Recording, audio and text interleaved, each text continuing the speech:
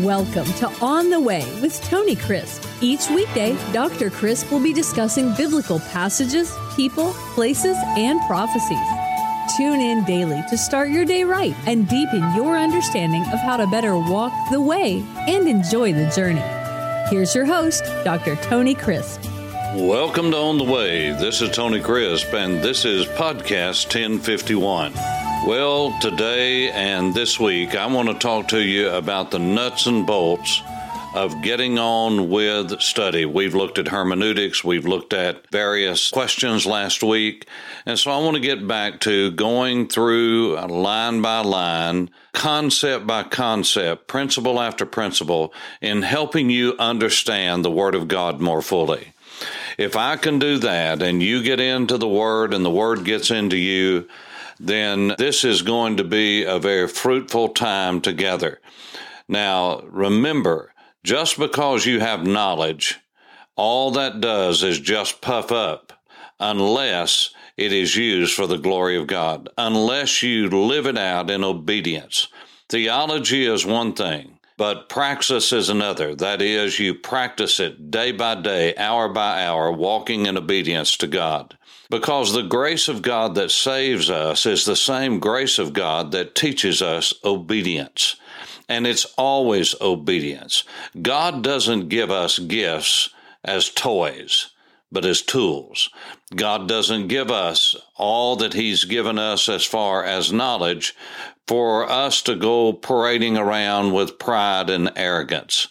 Because truly, as Paul said in his passage on spiritual gifts, the longest one in the Bible, in 1 Corinthians 12, 13, and 14, you will notice that sandwiched in between the general chapter on gifts in chapter 12 and the specific chapter on gifts, the speaking gifts, tongues and prophecy, that love is right in the middle of it. That's right. The more you know, the more love you have to exhibit. The greater your capacity to learn will be, the greater your responsibility to exercise all that God gives you within an atmosphere of unconditional agape chesed love. And so I want to talk to you about how you kind of gain a knowledge, a general running knowledge of the Bible. Well, as you know, when we broke down the time periods, I went through the first 11 chapters of Genesis in what I called a primeval period. Now, that's everything that happened up until specifically to the year 2166. Now, I believe that is the date of Abraham and the date of his birth. And I have reasons for that. And we will go into that as we get into the hermeneutic of dating. That is, of how you learn to date the scriptures, and some key dates from which we date many things. Now, I'm not talking about those that believe in higher criticism and they do everything based upon what they feel is scientifically so and what is based upon archaeology. Archaeology changes its interpretation down through the years because, you see, they haven't found everything. And even if they have, they would still change. And many of the archaeologists are not godly people. They're ungodly people. They're agnostics. They're people who are many times atheists. And they're out to show how smart they are instead of how great God is. But the Bible is the final authority to which we all must appeal. And so that's what I appeal to. What does God say? Because everything, whether it's science, whether it is humanities, whether it is archaeology, is all put up against the template of the Word of God. And that's my paradigm, because the Word of God will stand forever. It's immutable. It's unchangeable. And so it is always the final authority to which I appeal. And so I want to encourage you to look at redemptive history. That is, when God narrowed down the redemption of mankind to a family. That's right, to a man, to a father, and his name was Abram, Avram, exalted father. And he was living in Mesopotamia, the land between the rivers. And It was there in the city of Ur, which was the capital city of the Uruk people, that God called Abram. And he called him to go to a land that he would show him, a land that God promised to Abraham. This is why it's called the Promised Land. All the way through the entire Tanakh, the law, the prophets, and the writings, what we call the Old Testament, God reiterated that promise to the sons of Abraham and to his lineage. And God called Abram to go to a land that he would show him, to get out from his kindred, from his relatives, who for the most part were idol worshipers, and to go to a place that God would show him. And so Abram eventually got there.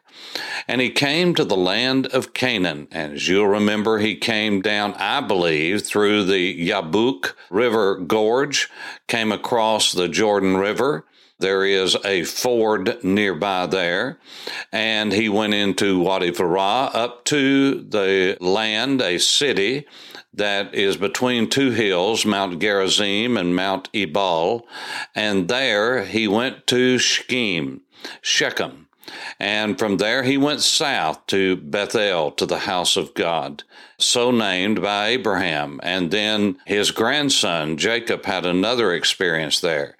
I'm not getting into the details of that, but I want you to understand that God took Abram up and down that patriarchal highway called the Ridge Road by many, from Shechem, where it starts, Shechem, all the way to Beersheba, which is in the beginning of the Negev, of the dry land, of the thirsty land. And so you can read about Abram, who changed his name to Abraham, God did, because he would become the father of many nations. But God's redemptive history through Abraham began in chapter 12, where God made specific promises to Abraham. Now, this is not the covenant. This is just God's promise of a covenant. In chapter 12, now the Lord said to Abram, get out of your country, from your family, and from your father's house to a land I will show you. And I will make you a great nation. I will bless you. I'll make your name great, and you shall be a blessing. I will bless those who bless you, and I will curse those who curse you.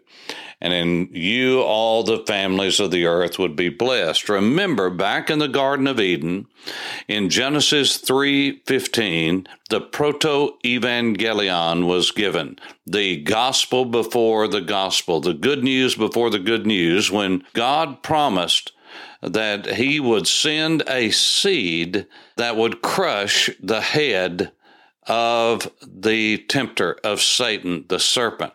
But in doing so, the Messiah, the promised one, the anointed one's heel would be bruised. And from that first promise of redemption, God worked through various people, Noah and others, till he came to Abram.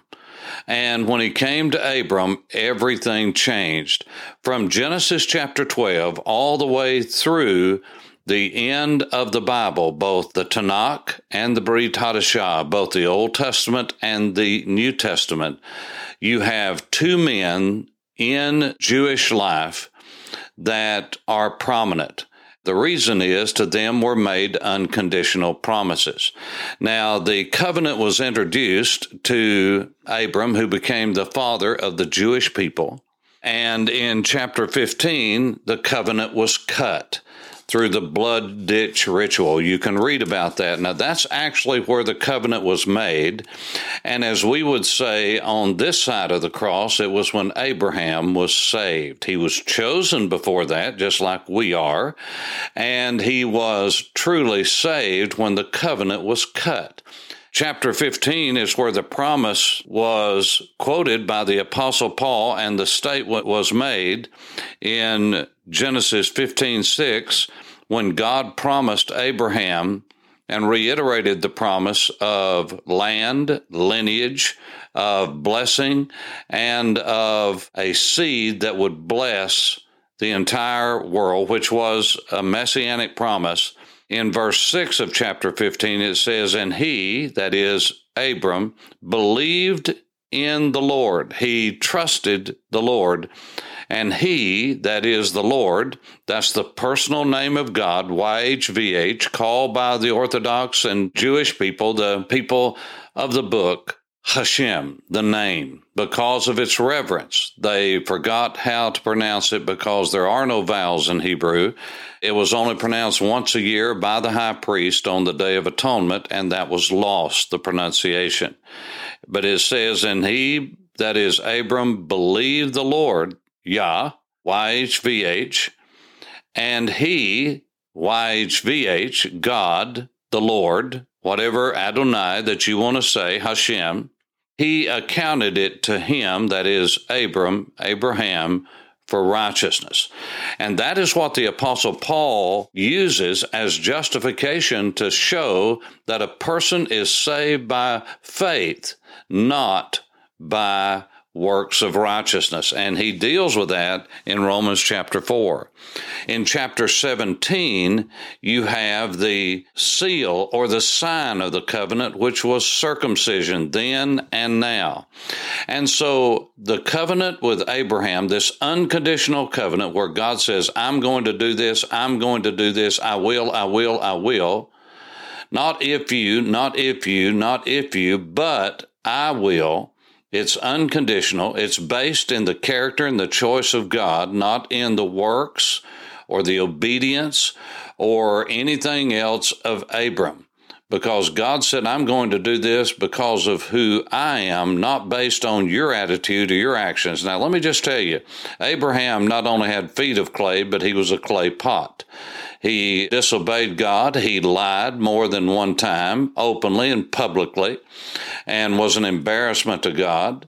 He went into a handmaid against the will of God, not trusting the promises of God as he should have, and caused all kinds of problems that's still with us today with the birth of Ishmael, who is the father of the Arabs. Yes, a true son of Abraham, but not the son of promise. And we'll get into this more and more, but I want you to understand that Abraham was given an unconditional promise. So it was the seed of Abraham that was to be the line of redemption, the line of the Messiah. Now, this runs from Genesis 12 all the way through the entire New Testament. All of the prophecies were concerning the seed of Abraham and the Jewish people. And again, they were called Hebrews down through the ages. The reason they're called Jews or Jude, Jude, is because of the tribe of Judah. And remember, 10 tribes broke away and went north, and because of that, Judah was left alone. But just because those 10 tribes broke off and went north and set up their own kingdom does not mean that God cast them off. As you'll recall, Hezekiah had to build a broad wall after the destruction of the north to accommodate those refugees that came down from the north. So people from all of those tribes came south, and they were a part of the tribe of Judah before the captivity in Babylon. And even in the New Testament, remember, you have the tribe of Asher mentioned. You have the tribe of Benjamin mentioned. God knows where all of these people are, and when it's time, he's going to set aside 144,000, 12,000 from 12 of the tribes. It's going to be just what God says it is. But what I want you to see is that there is an unconditional promise given to Abraham, and it is a promise, an unconditional covenant that God said, I'm going to give you land, I'm going to give you blessing, I'm going to give you a heritage, I'm going to bring the Messiah through your loins. And that's exactly what God did. And that's what I want to get across to you just for today, that God made a promise to Abraham, and he is going to keep that in every aspect. People say, well, what about the disobedience? Well, remember, they would not get to enjoy the land, and they would not be able to live in the land if they did not obey God. That's part of the Mosaic covenant, which came later, which was a conditional covenant. And God said, I'll bless you if you do this, if you obey. I will not bless you and punish you if indeed you disobey. But that doesn't mean that he would disown them. That is never taught in the Word of God. And so Abraham is the first I want us to keep in mind all the way through the Scripture where God made an unconditional covenant to him concerning those issues that I just mentioned. Now, tomorrow we will look at David and his unconditional promise of a kingdom. And the kingdom is going to come. For On the Way, this is Tony Crisp. Thanks for listening to On the Way with Tony Crisp. Tune in every weekday for information on biblical passages, people, places, and prophecies. Fridays are for your questions. Email your questions to questions@tonycrisp.org, then just listen for your question to be answered on Friday's podcast. That's questions@tonycrisp.org. Thanks for listening and have a blessed day on the way.